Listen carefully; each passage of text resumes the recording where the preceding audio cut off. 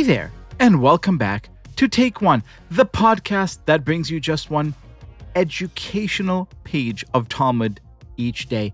And today's page, Ketubot 69, well, it shows that Jews have been stressing out over higher ed well before there was a Harvard, a Princeton, or a Yale. Have a listen.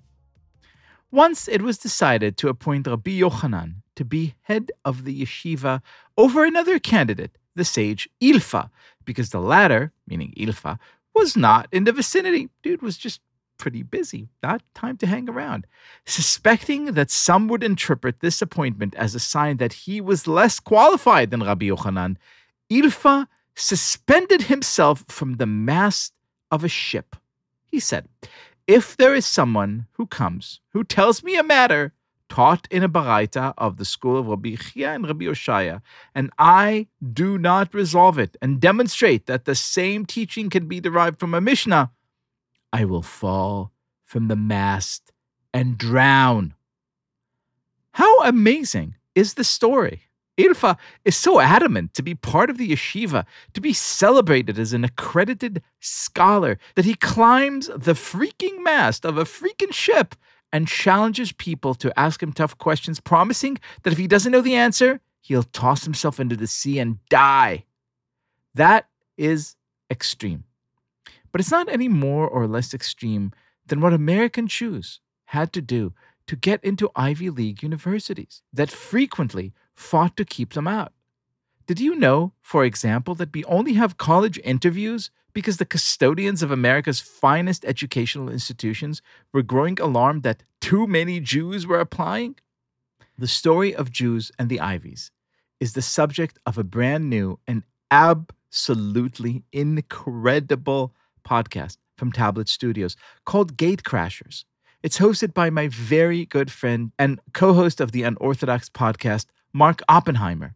And it tells the story of how Jews fought for acceptance at elite schools and how the Jewish experience in the Ivy League shaped American higher education and shaped America at large. Like all of American history, this story has its triumphant side and its dark side. It's about how American higher education evolved to include first-generation and low-income students, but it's also about how the white Christian establishment often went to extraordinary lengths to keep the alien minority, that is, Jews, out, and how that alien minority, through pluck and hard work, crashed through the ivy-covered gates, overcoming extraordinary prejudice to reshape American universities into true engines of democracy. So here is a brief preview of this amazing show. If you love Take One, and you love Jews, and you love learning, I really think you're going to love Gatecrashers. You could find out more at www.tabletmag.com/gatecrashers. And you don't have to wait for that fat envelope to arrive in the mail. You're already accepted as listeners to this amazing show. Here it goes. The year was 1928. It was the roaring 20s, and the economy was humming. The Great Depression was still off in the future, and even with Prohibition, people still found a way to get a little nip of the bottle when they wanted. It was good times. But at Columbia University, the elite Ivy League school in New York City, there was danger lurking.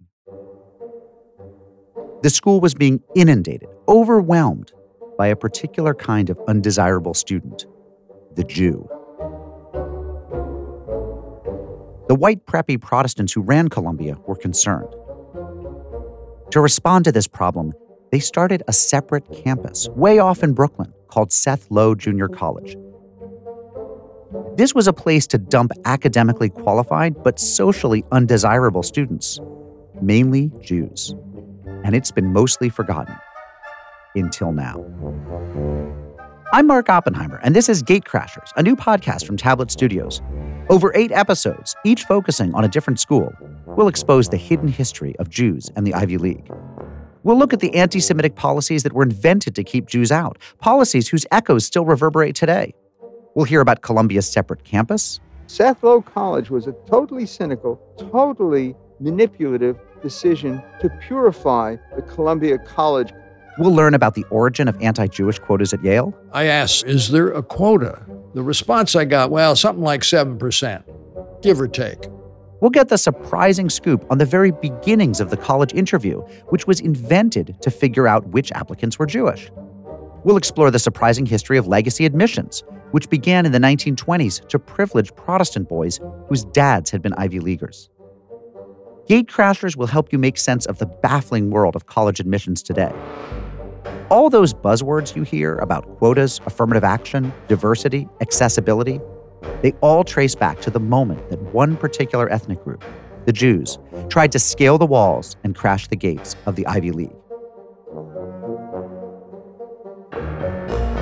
Gatecrashers is a Jewish story, but also a Harvard story, and a Yale story, and, as you'll see, a Black story, an Asian American story, a women's story, an American story.